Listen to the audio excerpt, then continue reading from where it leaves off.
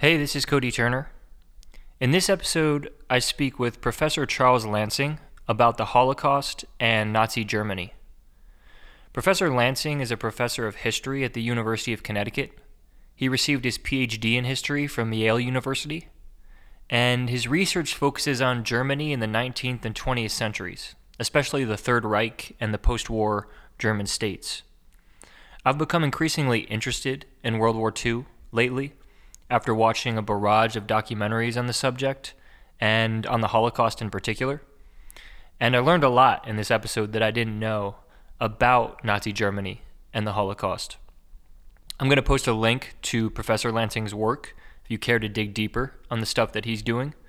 And in particular, I'll link to his most recent book called From Nazism to Communism, German School Teachers Under Two Dictatorships, which we spend some time talking about in the episode.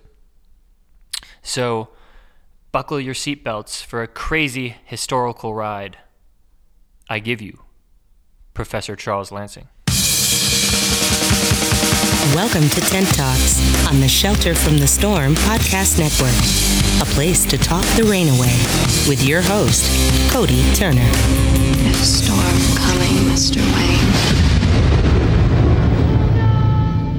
So yeah, thanks for doing this. I thought we could start just by asking you kind of a simple introductory question. What made you want to become a historian and focus your study on German history and the Third Reich and 18th century Germany in particular?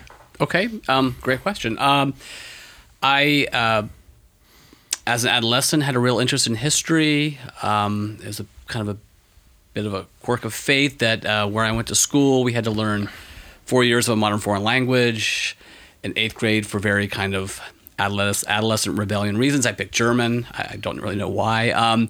And I really liked the language. I liked learning it. By the time I was finishing up high school and I got to college, I realized I could do more interesting things in history with German history since I could read the primary sources.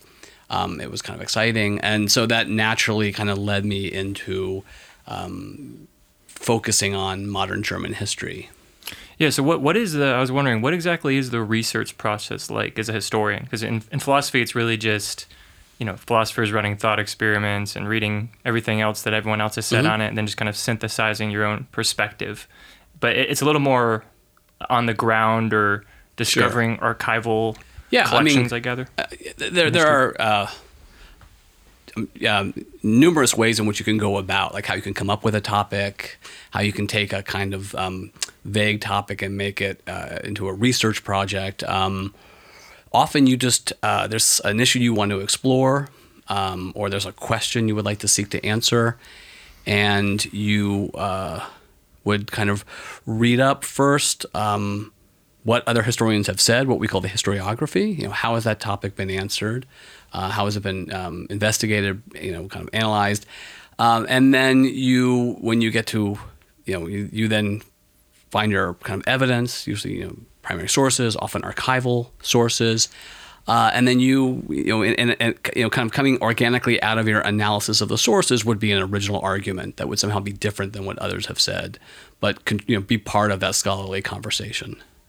So to give the background, sometimes it can just it can arise from often personal experience. Doesn't always, but with my first book, it very much came out of a personal experience I had. My second year in Germany, after I graduated from college in 1993, I went back to Germany, and I was living in the town of Wismar in the far northeast on the Baltic. And this was 3 years after reunification, 4 years after the fall of the wall. So I found myself working in a school in a community that was very much wrestling with just enormous change, right? 40 years of communism had disappeared, wall had collapsed, and the people in this community were trying to adjust to radically different political, economic, social circumstances. And that idea of how does a society, imagine like overnight, just change direction? How you stop being one thing and in a matter of years, you're expected to be something radically different. Seeing that in a kind of contemporary environment made me wonder how something similar did or didn't happen after 45, after the collapse. So I wasn't so much interested in writing the history and of what happened in '89.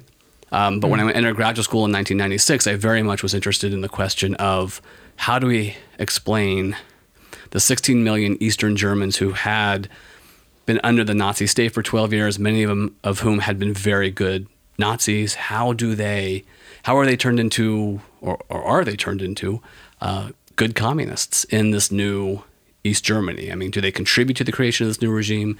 How do they adjust to that? So that's a case in which the issue was first. I was really like, I would love to explore this question. I would love to kind of see, and then you go out and you find the sources that would let you tell that story. And that, for me, meant I spent about 2 years in different German archives. Yeah, so this book that you're referencing, From Nazism to Communism, German School Teachers Under Two Dictatorships, that's really what got me onto your work. Mm-hmm. We were talking about before the podcast, I was surprised at how resilient the German educational structure was under the two authoritarian regimes, mm-hmm. Nazism and then communism after 1945. So I thought we could kind of creep up on that, mm-hmm. and I thought we could start with just the Treaty of Versailles and how that affected Germany economically after World War I, and how that gave rise to Nazism. For me, could I close this? Yeah, you can. Yeah, sure. For me, I just really got passionate about this topic. I watched a World War II documentary, and I just really got more insight into the Holocaust than I had ever had before, and I was just astonished at how humanity was capable of industrial killing at a mass scale, especially in living memory. It seems like as a species, we should have been beyond such barbarity. And then that kind of combined with the anti-Semitism that's on the rise in mm-hmm. today's world mm-hmm. kind of like has motivated me to explore this topic. So yeah, I guess the first question would be, could you just explain to the listeners what the Treaty of Versailles was and what role that played in enabling the rise of Nazism? Okay. That's an important question, and there's a lot of you kind of have to unpack that. There's a lot of important material in that. So the Treaty of Versailles had to do with the consequences for losing the First World War, and it explains why most Germans were deeply unhappy and dissatisfied with how the war ended and the price of peace. One thing to keep in mind is so Versailles doesn't necessarily indicate. I mean, there's not. You wouldn't want to draw a straight line from Versailles to the rise of Adolf Hitler and the Nazis. What Versailles most clearly helps us understand is the incredible problems that Germany's first democracy had when it was created at the same time, the Weimar Republic, and it helps us to understand why the democratic model began under really difficult circumstances and then ultimately was found wanting by most Germans. So there's a related story that's not. They're not identical. So there's the collapse of democracy that opens the space for an authoritarian, anti-democratic party, and then there's the related story of the rise of the Nazi Party that ends up becoming the party that occupies that space. Okay, so the collapse of democracy happened well before Hitler came to power in 1933? No, they're happening at the same time, but it wasn't inevitable that Hitler's party would be the one that rise to power. So the idea is that, you can't just say, well, democracy is collapsing, okay, and so, of course, Hitler comes to power. Hitler in 1928 and the Nazi Party, they were one of a number of far-right parties. They were, in fact, tiny and insignificant in 28 for the most part. And in a 4-year period, they will effectively push aside traditional right-wing options, other kind of novel or kind of new radical right-wing models and parties, and they will kind of assert themselves as the dominant kind of far-right alternative to democracy. But Versailles didn't, have to lead to that, because at the same time as that's happening, as Germans are fleeing democracy, many of them are also going into, the radical left anti-democratic movement, the Communist Party, the KPD, right? Mm-hmm. So you have a collapse of democracy and the flourishing of the two principal anti-democratic parties, one on the right, the Nazis, one on the radical left. But no, Versailles was, a very punitive peace. Germans lost territory. There was a huge reparations bill that they had to pay that had enormous psychological impacts. They lost territory outright. Other important parts of the country were being administered by the Allies, and so it was seen as a harsh peace that many Germans were very angry about, and of course, the people who kind of conducted the war didn't sign the peace accord. It was the new kind of center left Republican government that ends up signing the peace treaty, right? At the end of the day, and so they're going to be blamed for it, right? I mean, it seems like in the minds of Germans that with peace and with democracy comes humiliation and loss, impoverishment and hardship. Yeah. So, am I correct in thinking that when Hitler and the Nazi Party were really starting to gain power, it wasn't initially focused on anti-Semitism, but it was more focused on the economic message and bringing jobs back to Germany and all the rest? It was more economic based, and then the anti-Semitism became more explicit afterwards? Yeah, that's largely true. I mean, all of my knowledge is just based on a few documentaries. No, I mean, feel free to correct me. But I think you're getting at something which is right, which is, okay, so when you're talking about the rise of the Nazi Party, you're talking about their electoral success. How did they convince Germans to vote for them? And I think the consensus among historians is that, at the outset, the Nazis are deeply anti-Semitic. And if you were a German voter or a German and you were deeply anti-Semitic, you are probably already moving toward the Nazis. So it wasn't a main part of their electoral propaganda. They're not, because, in 1930, if you're an anti-Semite, you probably already are a party member. So why have that be your main point that you're trying to kind of sell yourself with voters? So it was usually other issues. Could be economic issues, could be revising the Treaty of Versailles, could be issues of nationalism and national humiliation. But yeah, they're not really foregrounding as they are fighting for votes, their future anti-Semitic program. Yes, I want to just talk a little bit about Hitler in particular, and so I was wondering, how did his experience in World War I kind of shape his views or radicalize him in various ways? Because all I know is he used to be an artist, then he failed at that, and he was a soldier, and then so can you just clarify that personal evolution? Yeah, and that's like many questions in history, there are differing viewpoints, right? I mean, historians disagree. I mean, that's the heart of what we do. It's about interpretation. It's about kind of the competition of interpretations. And so for the longest time, really since 1945, people assumed that the war radicalized Hitler, right? That it made him the man he seemed to be in the Third Reich. There's actually two books that came out in the last 10 years that have really quite convincingly challenged that view, to show that Hitler, and this is based on documents from men who were in his unit, his immediate superiors. I mean, he wasn't a pronounced anti-Semite. He wasn't the kind of forceful leader that he stylizes himself as in Mein Kampf, which is a pure work of propaganda.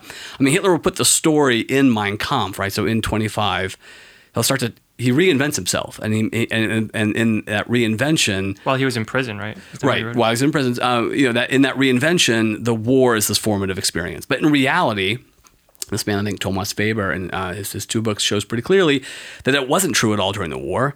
That it's in fact the year or two after the war, when he's kind of trying to find himself and find a kind of purpose in post-war Munich, that he begins to adopt some of the principal values that will be at the heart of who he is. So no, it's not the war itself. And then in fact, Thomas Weber, in one of his, I think in the first in the second book, he makes a fairly convincing claim that that Hitler is flirting with social democracy in the first kind of year of the chaos of post-war Bavaria and post-war Munich. And even some of the people that when he's working for the military there, and that in fact it's going to be the Treaty of Versailles and developments in 1919, 1920 that will kind of push him to where he is. But it's not the trench experience by any means. Okay, that's interesting. So Hitler, he officially rises to power in 1933.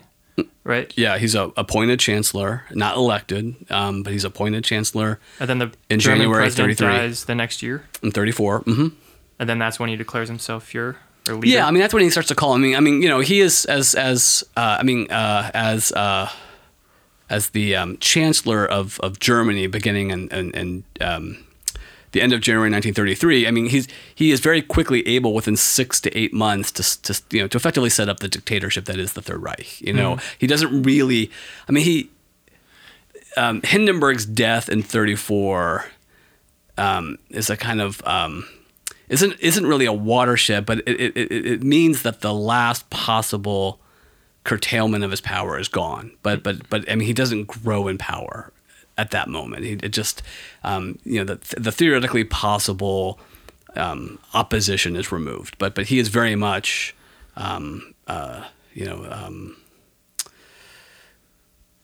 a man who's created a dictatorship, not obviously a totalitarian state, and not a dictatorship that most people imagine. I mean, certainly in the last 30 years, the scholarship has indicated that the Nazi state functioned very differently than we think.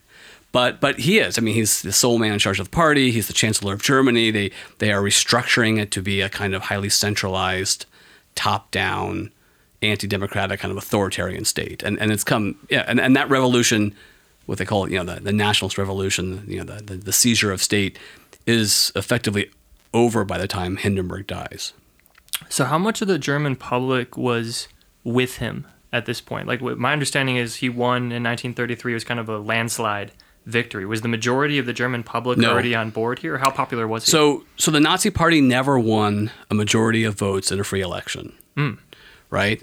He's appointed. I mean, technically, he's appointed, not elected, and it has to do with kind of machinations of a small group of aristocrats who are in the circle of Hindenburg, right? So Hindenburg's son, Hindenburg's secretary, and some others, a couple of generals, conspire to convince Hindenburg to appoint Hitler chancellor. They have this idea that they can control him, that they'll still really be work out. that they'll still be the cabinet, and Hitler may be in charge of it, but other important positions will be held by non-Nazis. It all falls apart. Hitler outplays them, but obviously Hitler is being considered for being picked as chancellor because he is in charge of the largest party in the parliament. Not a majority, but it's still large, right? So I think it is. I mean, no more than 45 people. No more than I think 45% of our Germans are voting for the Nazis. Even in the semi-free, semi-unfree elections in March. But certainly in the two elections of 1932, they don't get a majority. So a majority are not supporting it, but a lot are. And it is the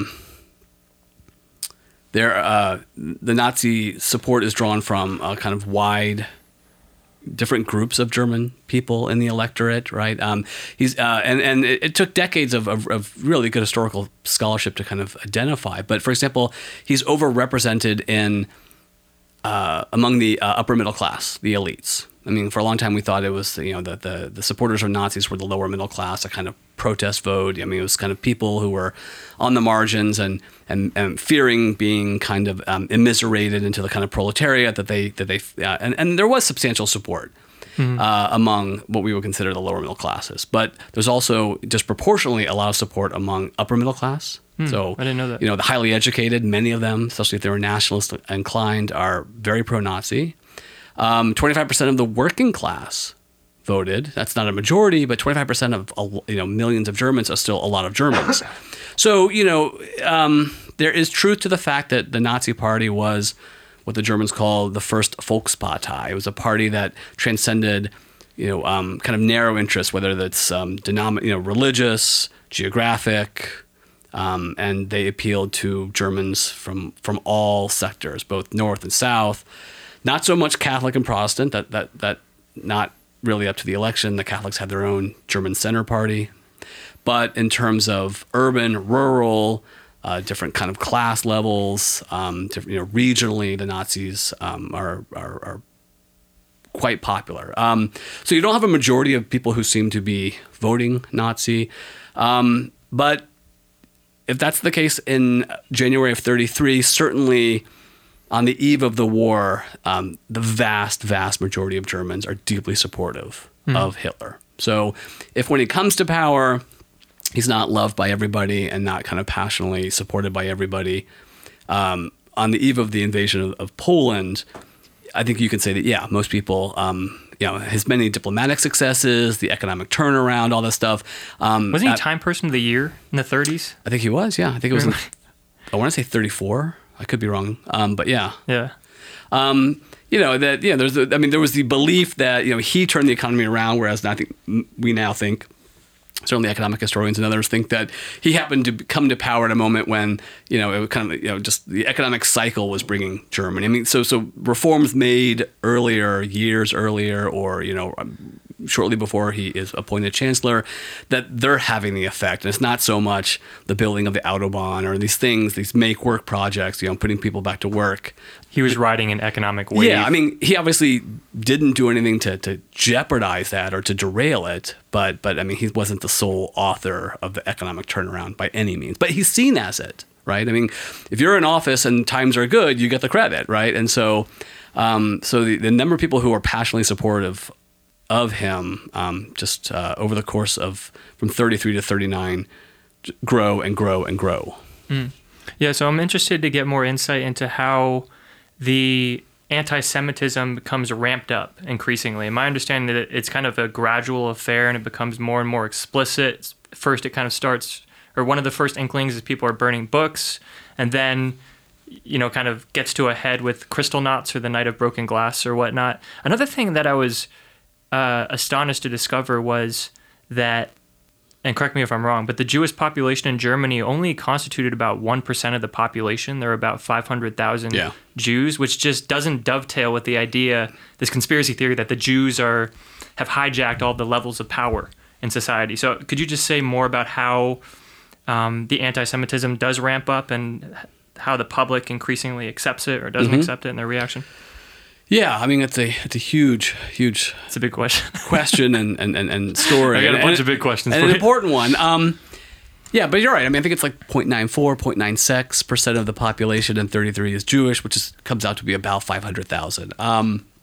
And there are debates as to why that might mean. I mean, I think one interpretation, I mean, if they were quite common and everybody knew Jews, then the demonization of them may have been less successful. But if most people felt like they didn't really know a Jew, and the Nazis are saying this is what the Jews are like, maybe you wouldn't have to convince them so much because they didn't have their own kind of immediate experience. Obviously, many German Jews, had meaningful relationships with Gentiles, German Gentiles.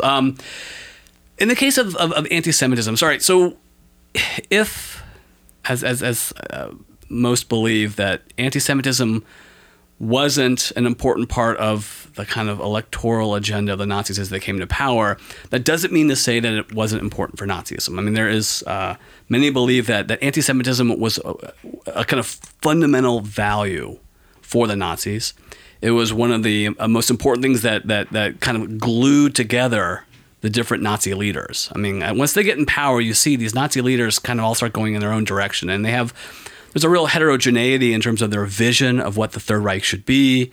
Some are really into kind of this kind of just quirky things, and they're all kind of doing their things. But one of the few issues that unites them all passionately, a glue that binds them together, is this hatred of Jews, is anti-Semitism. So for the Nazi leadership and for many in the Nazi kind of mid and lower levels of the party and the state, it's very important.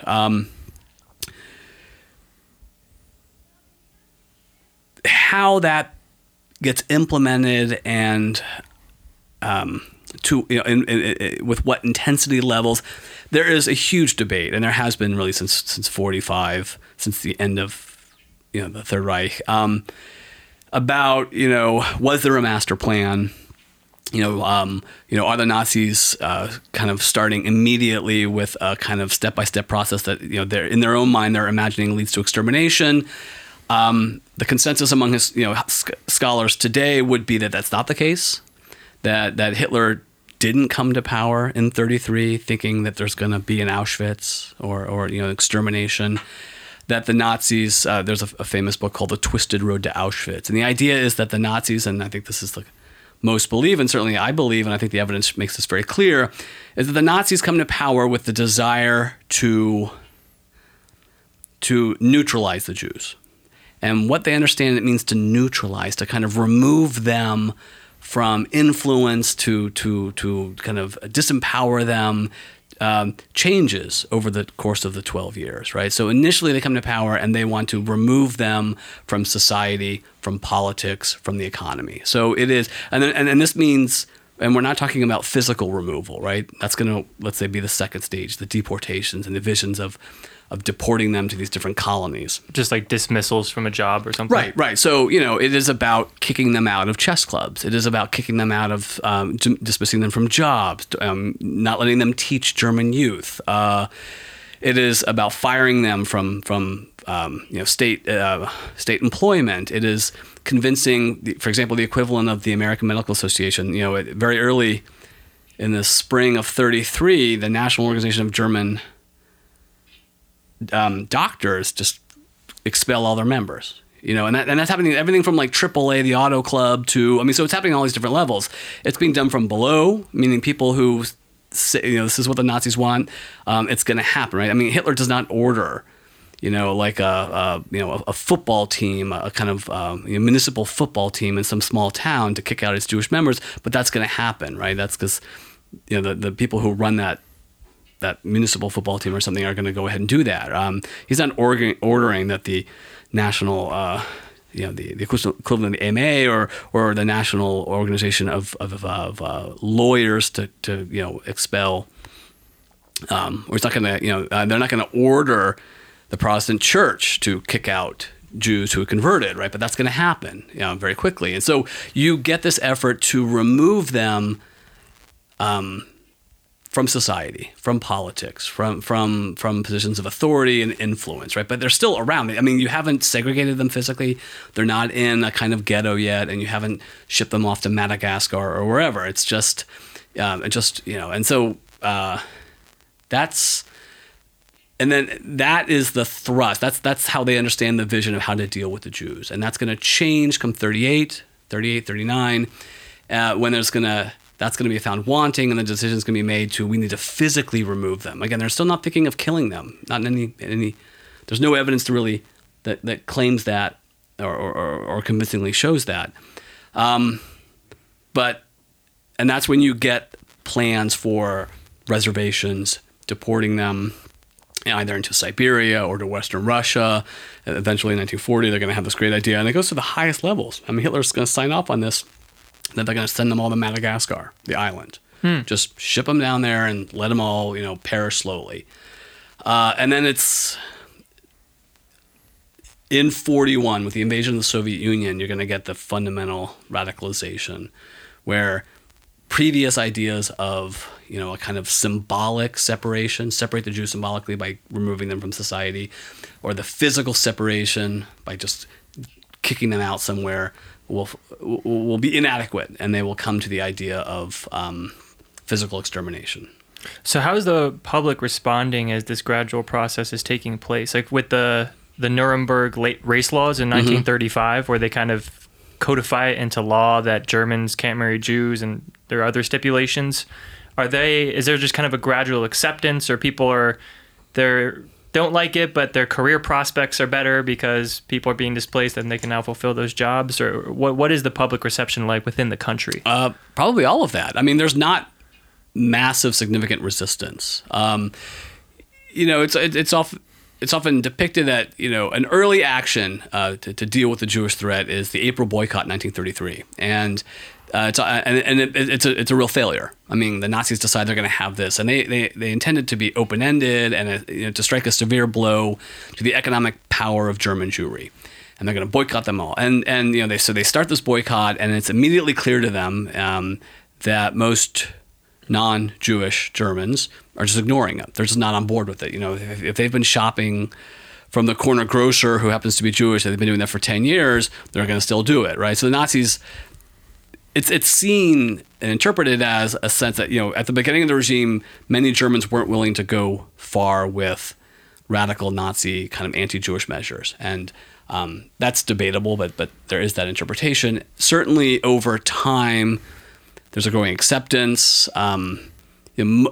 It's important to realize that these measures are legal, right? This is the legal government. I mean, Hitler is legally appointed, right? This is all. And so, this will not be the case when we get to the murder of them, because murder is still a crime, and they never pass a law sanctioning this. But when they designate that certain parks are off limits to Jews, or certain park benches, or Jews can only be out, I mean, that's a legal government saying this is a new law. So it's just more normalized in virtue of that. It gets normalized, and sometimes people then. So if you bookend a lack of public participation in the April boycott of 1933 with the lack of public outcry with Kristallnacht in 1938, people like to say, well, this is in the 5-year period, you can see how the issue's been normalized, or people are coming on board with it, but but we see a different public reaction to another high-profile act of anti-Semitic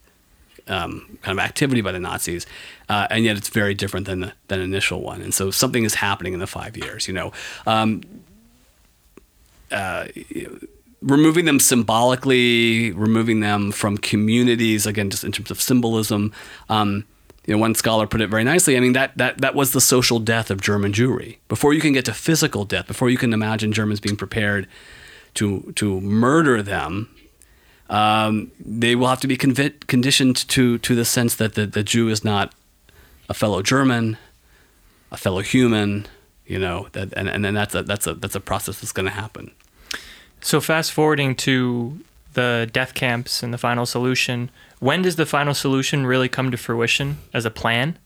And also, how much does the German public know about that as it's going on? In one of the documentaries I was watching, the Allied American forces find one of the camps, and asking people in the surrounding towns whether they knew of it, they all just pled ignorance. And there's doubt as to whether that's, how could they actually not know what's going on and all of that. So I guess just to take the first part first, when Sure. did this really become a plan? Again, like so many of these big issues, sorry, I know these are very big debatable. questions. No, it's debatable in the sense that, and it's serious historians using evidence and making strong arguments differ as to when it began, right? When do you get that shift? I mean, if I said it's a twisted road to Auschwitz, if we talk about stages in terms of German persecution, Nazi persecution of German Jews or Jews, I talked about, again, the kind of social death, and then the idea of physical displacement.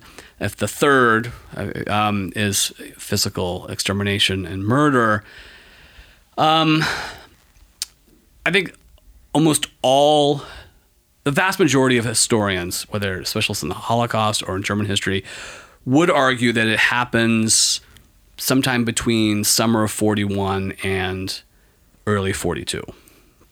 Okay, and it has everything to do with Operation Barbarossa, the invasion of the Soviet Union. I think there are some who believe that it's in the late summer, and there are some who believe it's actually December. I mean, I think most see it as sometime late summer, late fall 41.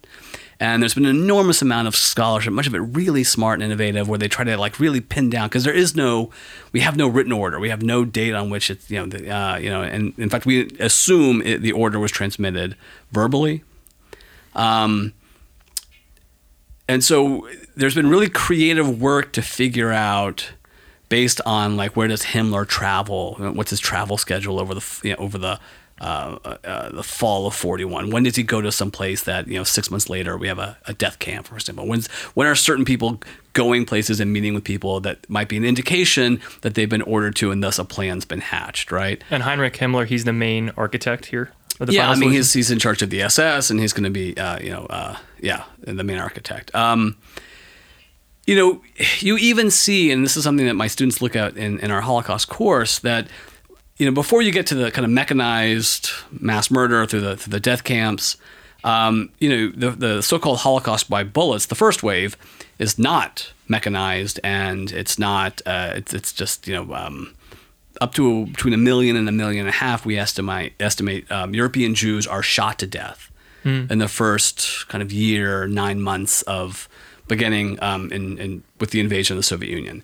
And where I'm going with this is you can see an escalation in the activities of the mobile killing squads that are carrying this out, beginning in June, such that by September, they've gone from killing.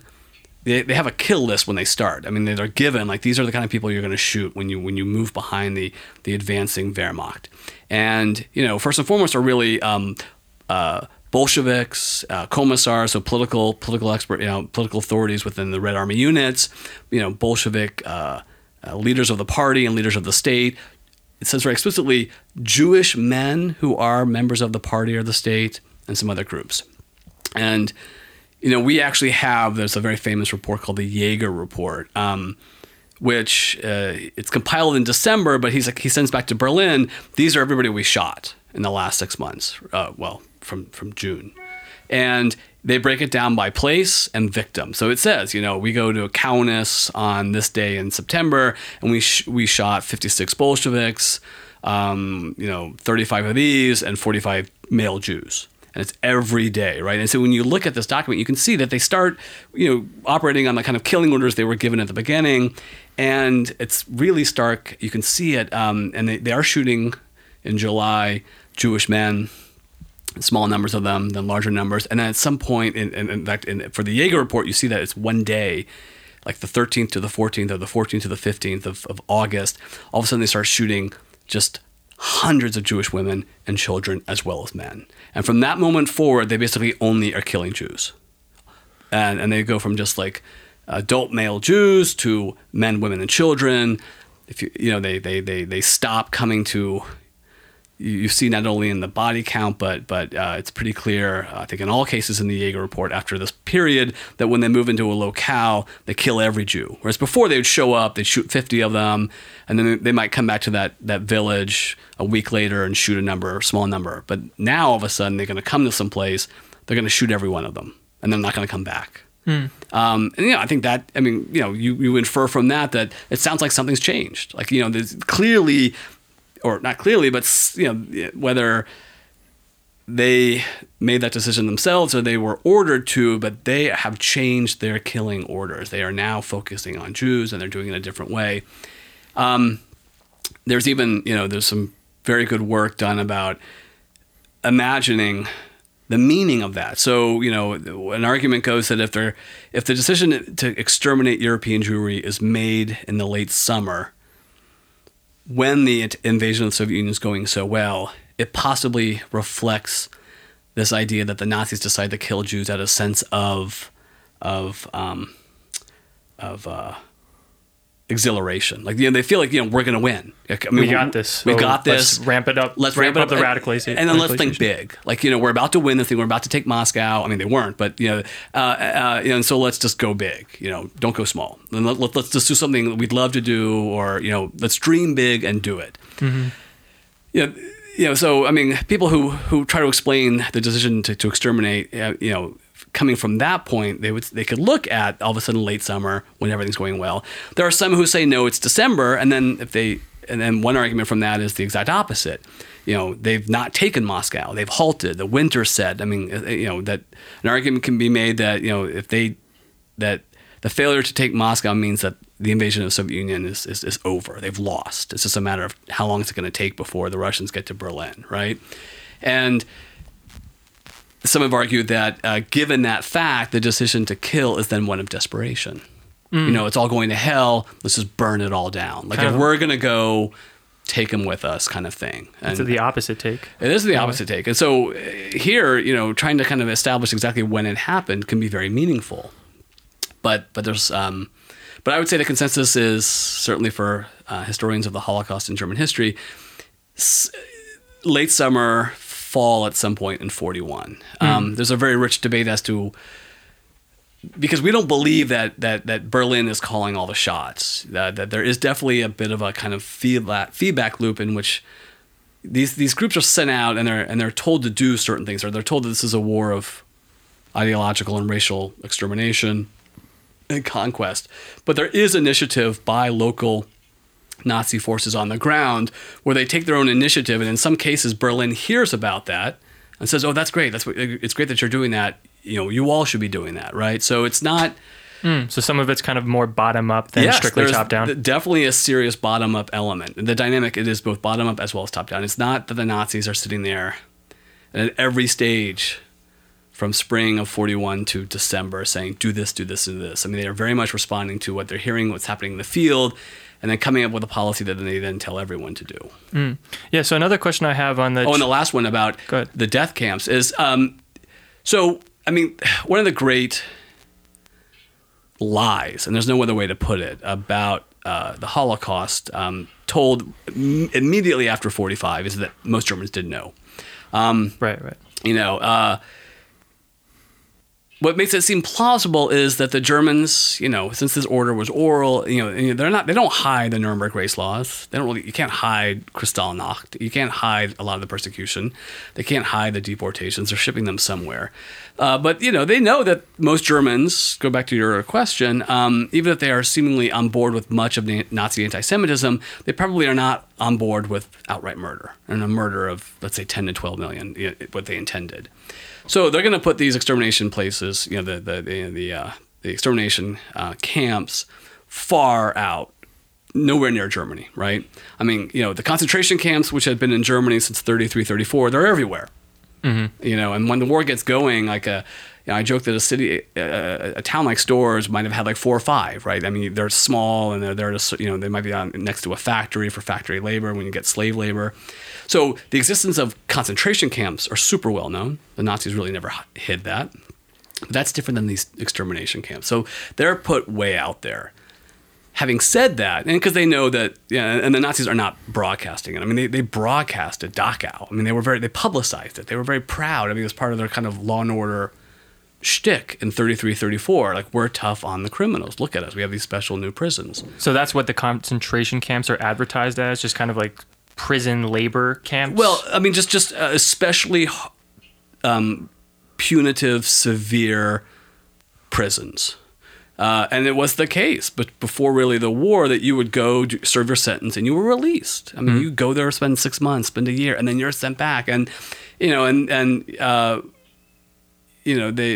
were periodicals. You know, there was like the equivalent of like a Time magazine where they go and they have a photo shoot. This is what this is what they look like, and they're very proud of it. Like, we are taking these traitors, these criminals, these real threats, and we are dealing with them in a harsh fashion, and we are fixing them, and then we're going to release them back. That all changes once the war gets going, and people are not really being released from Dachau, Buchenwald, places like that. But 35, 36, 37, go to Dachau, serve your sentence, you're released. The extermination camps are far out. Okay, so that clear indication that they're trying to keep this secret. But the larger answer, and the reason I had to say this, is that because you have the Holocaust by bullets, and because you have millions of Wehrmacht soldiers, and you have tens of thousands of Germans who are part of the occupation government in Eastern Europe, word circulates. Everybody knows. That's not true. But, I mean, it is the worst kept secret by 43. And we have evidence that people are talking about it all the time in 43, what's happening to the Jews. They may not know that Cyclone B is being used. They may not know about the fake showers, like at Auschwitz or something, but it's clear because soldiers have cycled, they've gone home on furlough, on leave, and they've gone to a bar, and they've said, you have no idea what's going on. The word spreads. Yeah, word spreads, and word spreads very widely. And the Nazi state knows that by 43, Germans are aware. And so, and so after 45, they're going to say, like, I didn't know exactly what Sobibor was. Well, maybe not, but, you definitely knew that that your state at that time was, killing every Jew they could get. You may not have known exactly how or where or by whom. So from the Holocaust by bullets, like in the book I'm currently writing, there are hundreds and hundreds of Germans in this town in Latvia where within the first 9 months they will shoot to death 90% of the Jews in Liepāja, Latvia. And it's noted that when they do these shooting waves where they'll shoot like 2,000 in a weekend, there are hundreds of spectators. And these people just want to see what's going on, and they're often usually soldiers, Navy men, Wehrmacht, whatever, Army, and then they will go back and they will tell loved ones, girlfriends. They may not write it because they know we're not they know enough not to write it, with the censorship or the possible reading of the mail, but they will go back at some point and they will then say, this is what's going on. So it's very widespread. How much did the wider world know at this point? So my initial assumption was that we didn't really know, the West in particular, we didn't really know what was going on until we discovered the camps. And one of the documentaries I was watching, it was saying how I think the Soviets were the first to get that like physical, concrete evidence of some of these camps, and a lot of the images coming from the Soviets we didn't believe at first because we just gathered that we assumed it was Soviet propaganda. Is that true? Did we really not reckon or understand the horrors of this until we had advanced to the point where we started discovering the troops, or was there more knowledge around the world?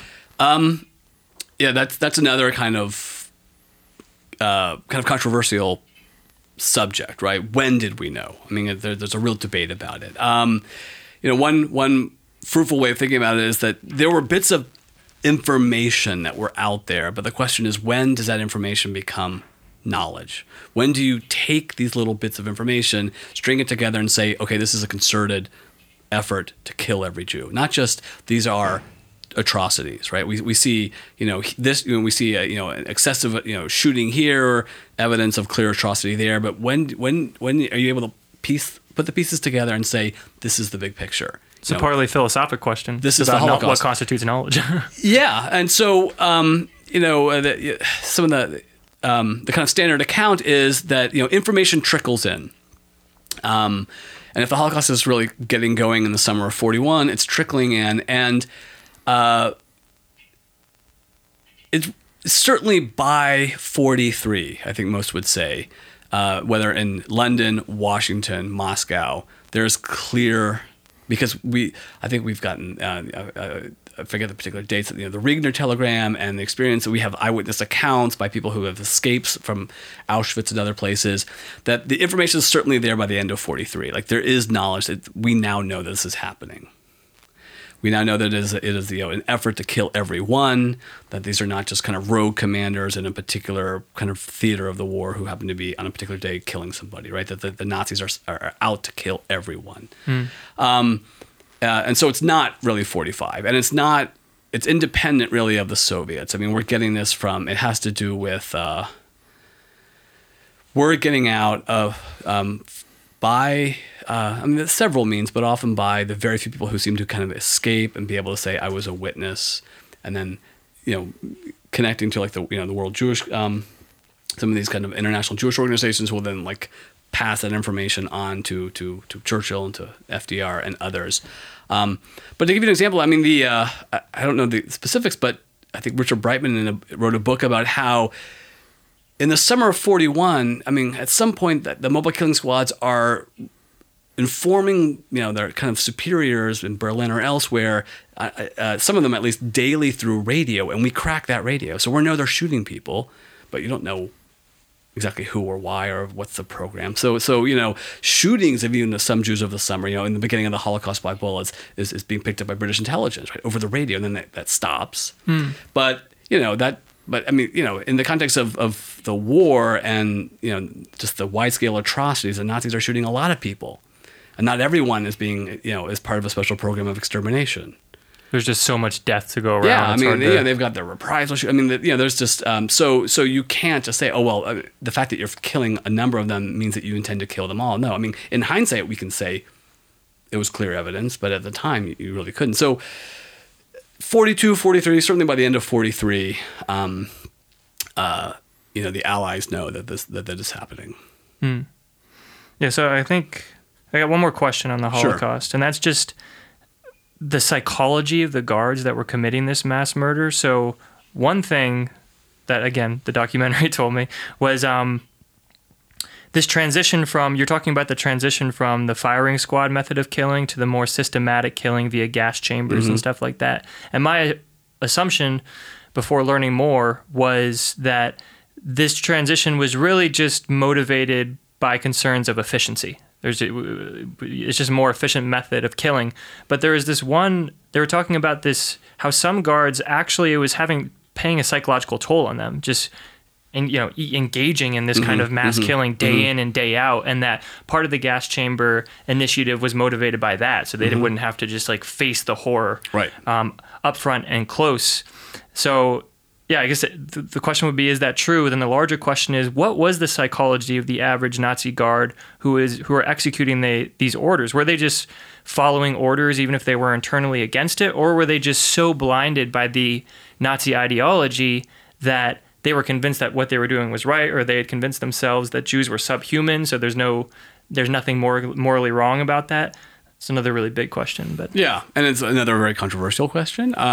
There's been, if you look at the scholarship of the last 70 years on, because at the heart of what you're asking are, what motivated the perpetrators, right? Why did they do what they did? And it is a, extremely important topic. I can talk about. There's been some good work, some famous work that has helped us shed more light on it without necessarily, proving anything conclusively. No, I will say that yes. I mean, the simple question is the Nazis certainly in the fall of 1941, they are actually taking note of the psychological, emotional toil on the perpetrators, on the murderers, on the shooters, because this is the Holocaust by bullets, right? So an important, not the sole one, but an important impetus to coming up with a more systematic, more efficient, but also kind of more mechanized, seemingly more removed way to kill so many Jews was that German killers were having real problems shooting people. Like you took it like, you have to imagine the scale. Like at Babi Yar, if I remember, I don't know if it's 28,000 or 33,000, but it's tens of thousands of people will be shot to death by a small group of people over 2 or 3 days. Now, who can do that, right? In the case of the book I'm working on, they're going to kill 8,000 of the 9,000 Jews within 6 months in these different ways. But that means that, they have 2-3 day action and actions where they shoot more than 2,000. And we're talking about no more than 20 people. 20 shooters, right? Maybe 30, 3 sets of 10. And that means, they are literally talking about how they're doing this from, sun up to sundown, and you shoot, you do, and many of them, it depends on who it's doing, but even if you're a committed Nazi, if you hate the Jew, if you think the Jew is not human, there are degrees of anti-Semitism. You might be a murderous anti-Semite. You might just be a lukewarm one, but you don't really feel anything for them. You don't think that they're fellow humans. But regardless, that's tough. And so very quickly, they're drinking a lot. The Nazis very quickly decide to outsource it to local indigenous, so Ukrainian helpers or Latvian helpers or whatever nationalist group, Belarusians, whoever, you can get to help you murder the Jews. And they're hoping for some kind of better treatment under German occupation. You start to try to get them to do more of it, but you never stop doing it entirely. One famous book which I think really does help get us much closer understanding is Christopher Browning and his book Ordinary Men. And FYI, Christopher Browning is going to come speak at UConn. Oh, really? He's like one of the most famous historians of the Holocaust. He's coming in April. To give a talk, yes. But his very famous book called Ordinary Men, he takes a kind of social psychological interpretation as to how they could kill. And what he does it, which is so great, is for the longest time, over the course of decades, people put forth various interpretations, right? That the hell of war on the Eastern Front brutalized the people, so they killed. Or they're all... Many people assume that the killers are young, totally indoctrinated super Nazi youth who, join the SS and they go off and kill.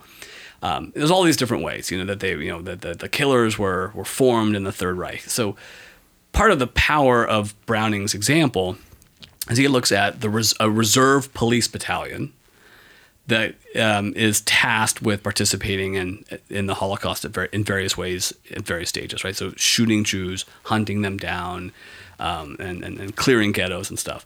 And what's significant is the Reserve Police Battalion 101 that he looks at, the very nature of the battalion kind of undermines the classic interpretations. They're middle-aged, So they're not diehard 19-year-olds who have brainwashed kids. Who are brainwashed, yeah. They're middle-aged. Very few of them are members of the Nazi Party. They come from Hamburg, an urban setting in which Nazism wasn't very popular.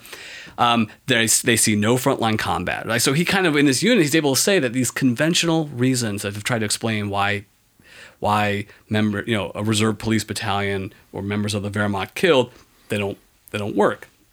And he's using, because the unit was investigated for a post-war trial for crimes committed against the Holocaust. So we have depositions, we have trial testimony and stuff. And in their own words, they talk about, and what's really amazing and what makes it so famous, and this wasn't that common, I don't think, but may not have been as unusual as we assume, the first day that they're told that they're going to go and shoot, hundreds and hundreds of Jews, their immediate superior says, what we're about to do is horrible.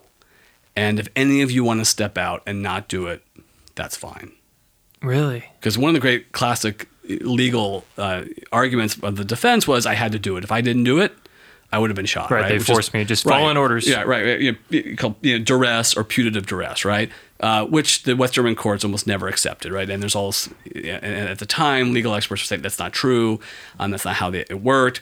But, we have a clear example where this guy says, this is what we're going to be asked to do is really bad. And I think one or two people said, I'm not doing it.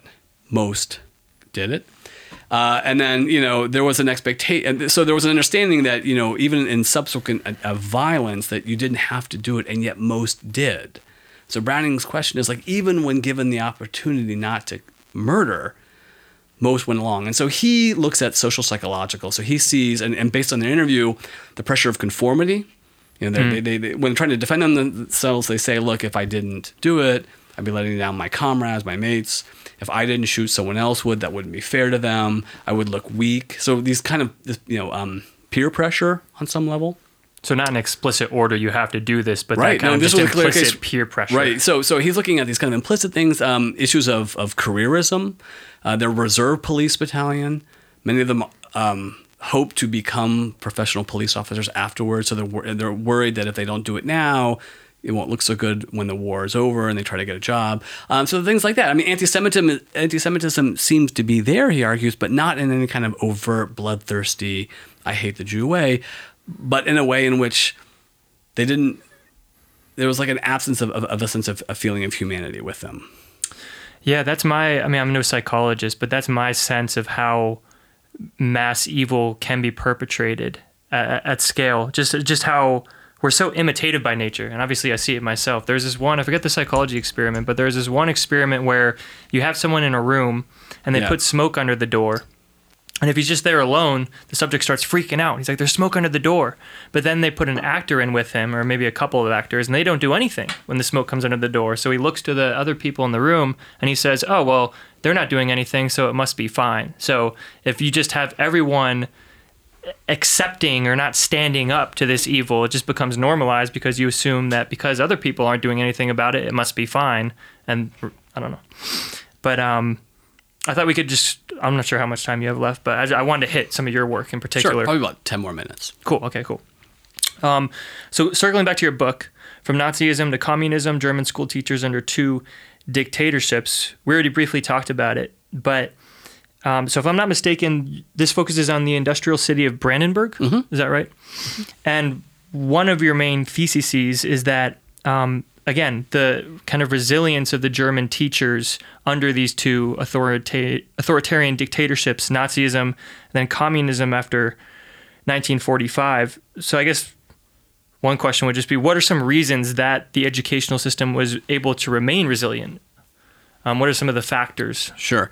Yeah, I'm not sure I would phrase it as in terms of resilience. It's a certain sense of resilience, but what I was interested in, how did the experience of Nazism kind of predispose the population that was the kind of 16 million Germans who became part of East Germany?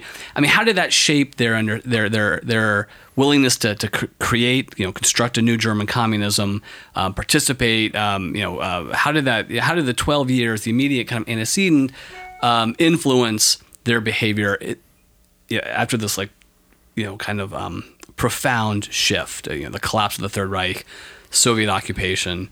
And so in terms of the schools, what I was interested in is, and what I saw is, going through the sources, I was interested in, so if that's one big question that I hope to look at, right? To take one particular group of people, to follow their lives in the Third Reich, and then to see, to tell this kind of group biography in the first kind of decade or so in East Germany, and then to illuminate, what changed for them, what didn't, how the first period of this initial era influenced the second one.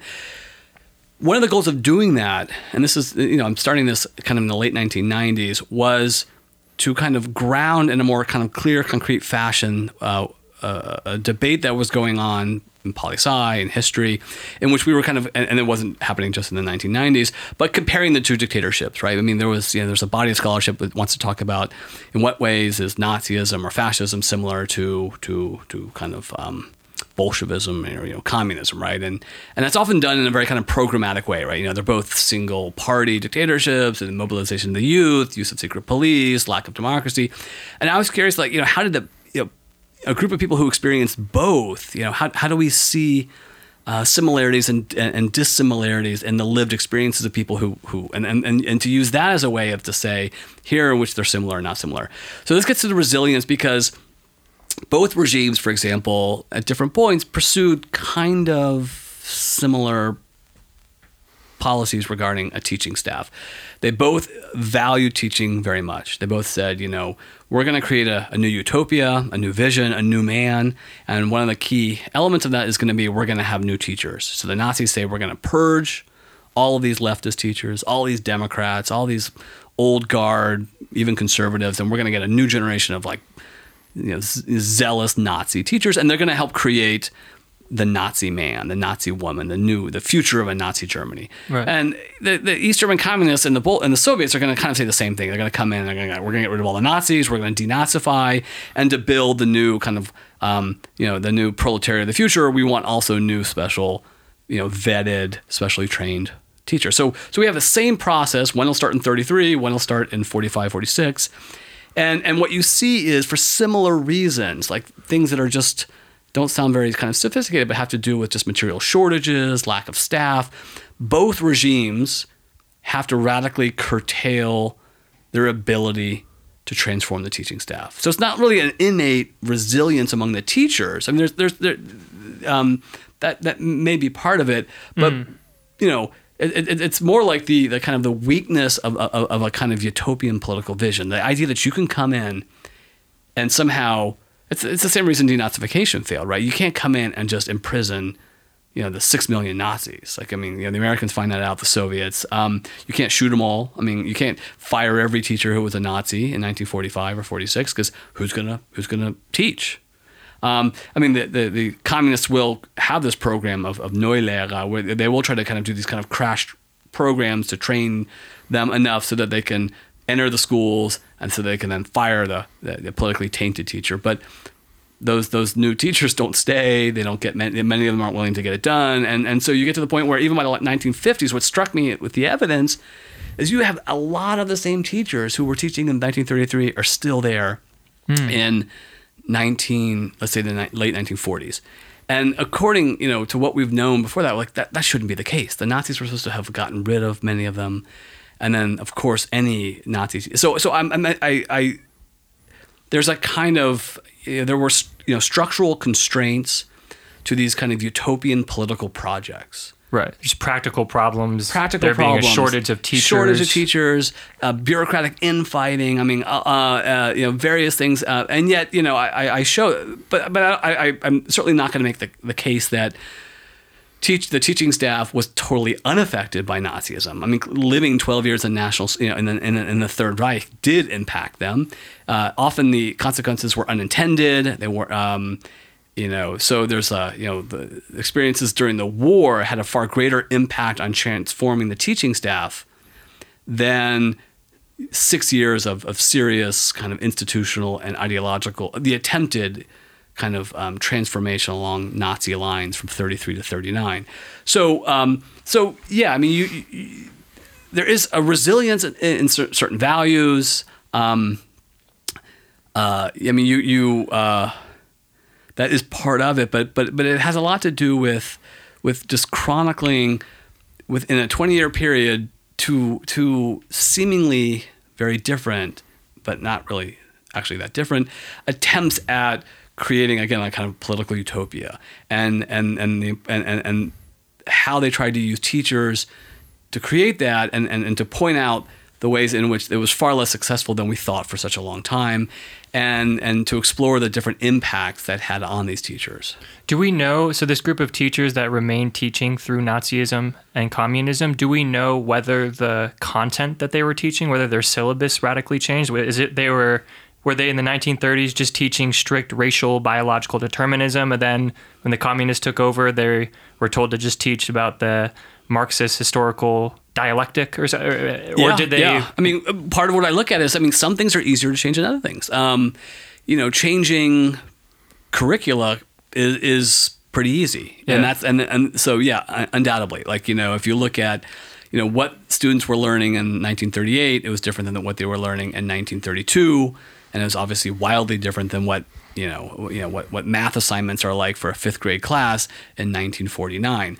But again, I mean, it's, we have so many misconceptions about the way the Nazi state or either one of these dictatorships function, right? I mean, we still very much, and I see this with students today, err in this belief that they were these kind of perfect totalitarian regimes in which, like friction-free from top down, and omnipotent, omniscient, and neither state was anything like that, right? The Nazis come to power, they want to change the curriculum completely, and yet the first textbooks show up 5 years later. It takes them years. This is the Nazi state, right? The state that's supposed to be like, with a Gestapo allegedly everywhere, was completely not true. It's another kind of myth. That seems all powerful, and yet, of course, they have, they modify textbooks and they remove pages and add, they have supplements, and they do get new material very quickly. But in terms of a brand new textbook, it takes years.